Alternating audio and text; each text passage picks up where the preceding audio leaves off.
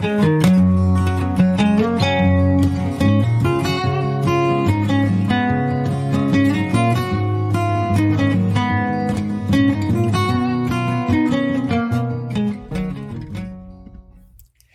y'all. This is Carrie D. Welcome to the Coffee with Carrie Homeschool Podcast. Join me every Thursday for some much-needed encouragement, coffee, and conversation.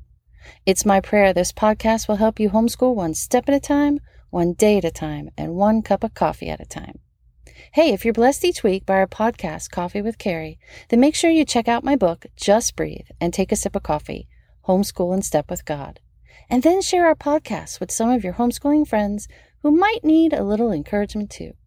You can also find me at Instagram at Coffee with Carrie Consultant or at our website, coffeewithcarrie.org. So stick around, pour yourself a cup of coffee, put your feet up, and take a little coffee break with me. I know, you're gonna be encouraged.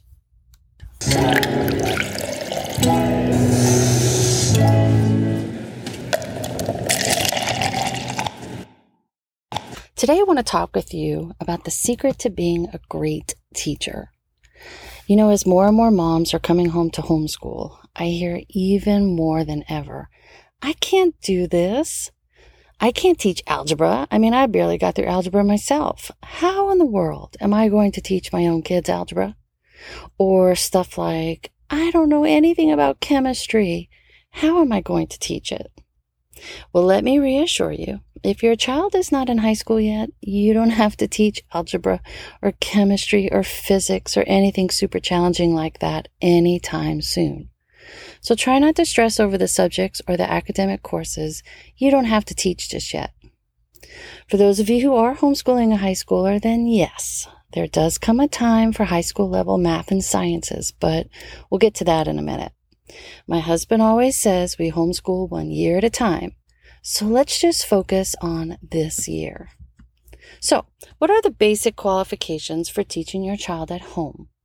What makes a mom qualified to teach her own child?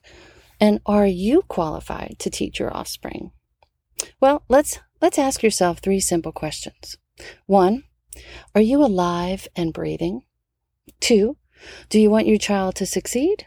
And 3, do you love and care about your student? Yeah, that's it. I can honestly say every homeschooling mom I have ever met has not only met those qualifications, but you guys have exceeded them. By default, all homeschooling moms meet qualification number 1. You are indeed living and breathing human being. And every homeschooling mom I've ever spoken to deeply loves her child and is seeking a better way to meet his or her academic, emotional, and social needs. And this is true for moms who are homeschooling due to COVID-19 and aren't homeschooling by choice.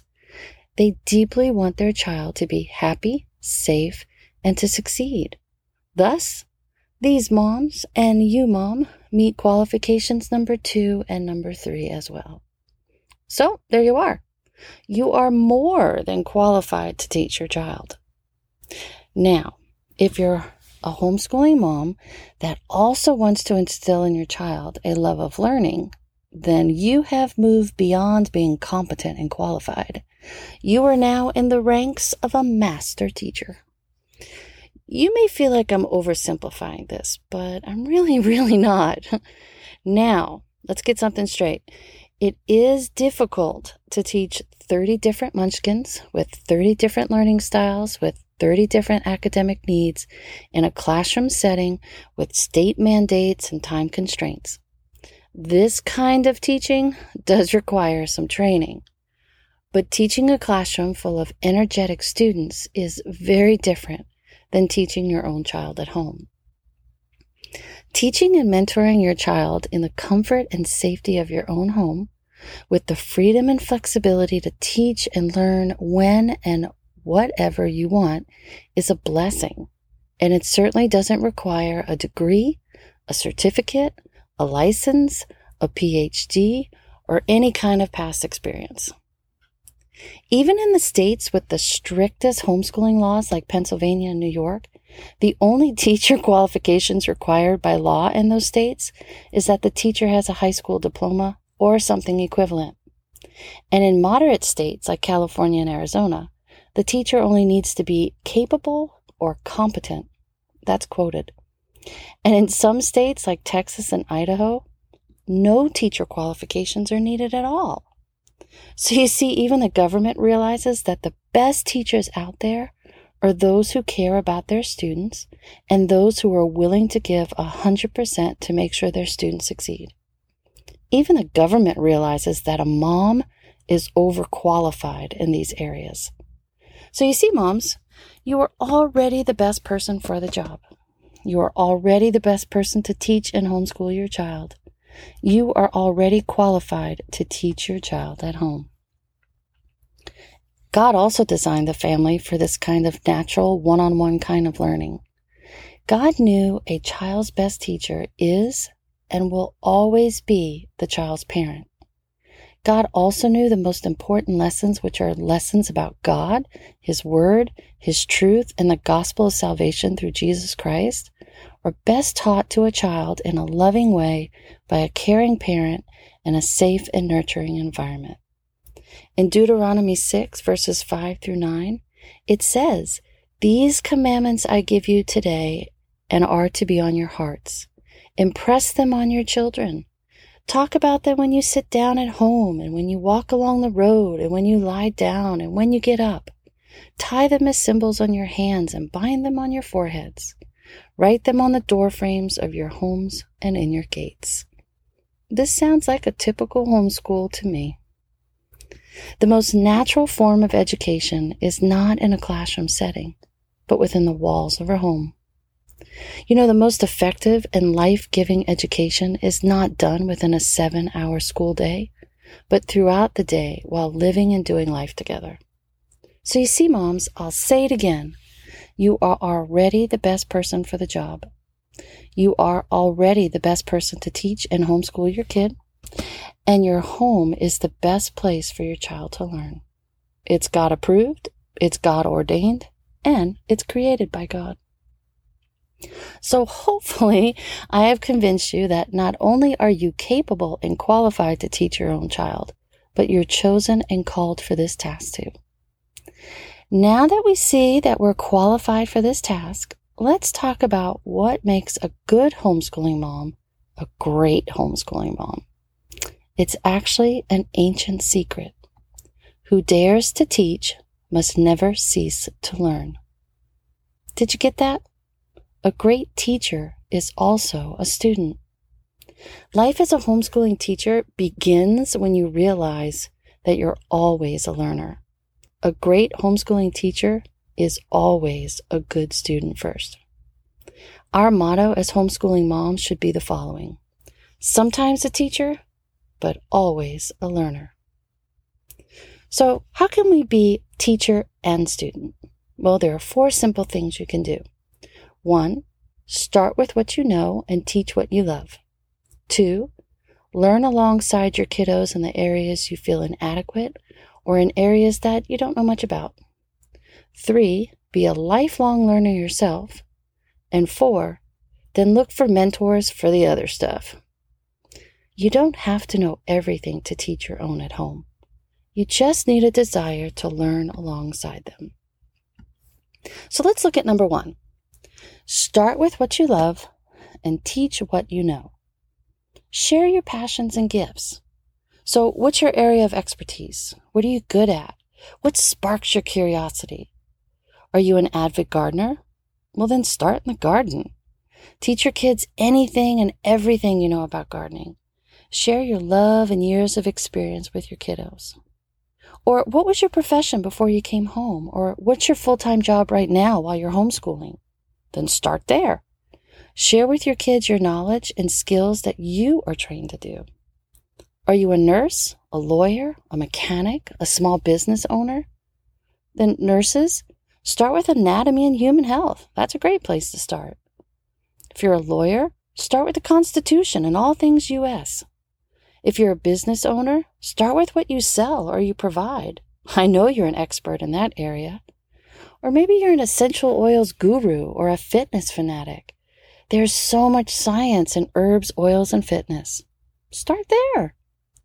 The point is, Just think out of the box. Start with what you know, start with what you love, and start with what you're good at. If you're passionate about something, it will show as you teach it, which in turn will spark an interest in your own kids. They may not become doctors or lawyers or welders like you, but they will be learning tons of science and history and so much more as you share your expertise and your passions. If your area of expertise is not in math or writing, no biggie. Teach what you love in the other academic areas, then get a simple curriculum to teach the basics of math and writing. Which brings me to the second step in being a teacher and a student. Number 2, always be willing to learn alongside your kiddos in the areas you feel inadequate. You don't have to be an expert to teach history or science. You don't even need to be 2 steps ahead of your kids to teach them U.S. government or pre-algebra. You just need the willingness to learn alongside them. As you teach, you learn. So learn together. So where should you start? Well, take advantage of where you live and start there. Do you live in a desert climate? Then learn everything you can as a family about the animals and plants and flowers and climate of the area you live in. Start in your own backyard and work your way out. Explore the community and state and region you live in. You can also start with your child's interest. Is your child obsessed with insects or the night sky? Does your daughter want to be an astronaut or a pilot? Is your son a natural in the kitchen, or maybe he's a dog whisperer? One of the best ways to engage your child in learning is to learn about things he or she is interested in. So my son loves all things baseball. So 1 year out of desperation, we spent an entire year immersed in all things baseball. So we learned about U.S. geography and the states and capitals by learning about the states that had major league and minor league teams. And then we filled in the rest of the states. We learned about Newton's laws of motion and some pretty complicated physical science and physics laws while trying to perfect his curveball and while trying to find the sweet spot on his bat. We learned about the civil rights movement as we read and researched the Negro League and baseball greats like Jackie Robinson and those who helped break the color barrier. We learned a ton of math as my son kept track of the stats of his favorite players. And he also had to do a ton of fractions, decimals, and percents as he kept track of his own personal stats that year. We read a lot and discovered some really fun baseball-themed books. We read biographies and autobiographies of past and present baseball greats. We read poetry like Casey at Bat, and we learned about our English vocabulary as we watched over and over again Abbott and Costello's skit, Who's on First? He wrote how-to essays to teach me how to throw a knuckleball. He wrote narratives as he described his latest games and writing, and he wrote research reports on science and history topics related to baseball. We even learned about the value of baseball card collections and autographed baseballs. My son made a little money that year too, as he realized that his passions and collections could be used as a source of income. My point is I had no clue about any of this stuff. I just knew my son loved it and he wanted to learn more about it, so we did it together. When I tried to learn alongside him, I also figured out how to include most of the quote-unquote necessary and required subjects into our baseball tangents. And don't be afraid to let your child teach you. Remember, to teach once is to learn twice. As your child is teaching you something about what he loves or something he learned, not only are you learning something new, but the new knowledge is being cemented in your child's mind. So let's talk about high school for a minute. Okay, so maybe you barely passed Algebra 1, and now your freshman has to learn it. What to do. Well, learn algebra with your teen. Okay, so hold on. Hear me out. 1, you will be amazed at how much you will now understand that you didn't understand back in high school. 2, it will show your teen how to find answers to questions they don't know and how to teach themselves when they're faced with a new challenge. Do you, Mom, have to do every page and every problem with your teen? Absolutely not. You already graduated and earned your high school diploma, so let your teen do all the work. However, when your daughter comes to you frustrated or confused, don't be afraid to say, honey, I don't really remember how to find square roots or even why this is even remotely important for balancing my checkbook, but let's look it up together and see if we can figure it out. Also, by attacking subjects you struggle with, you're actually doing number 3 on our list on how to be a teacher and a student. And that number 3 is, be a lifelong learner yourself.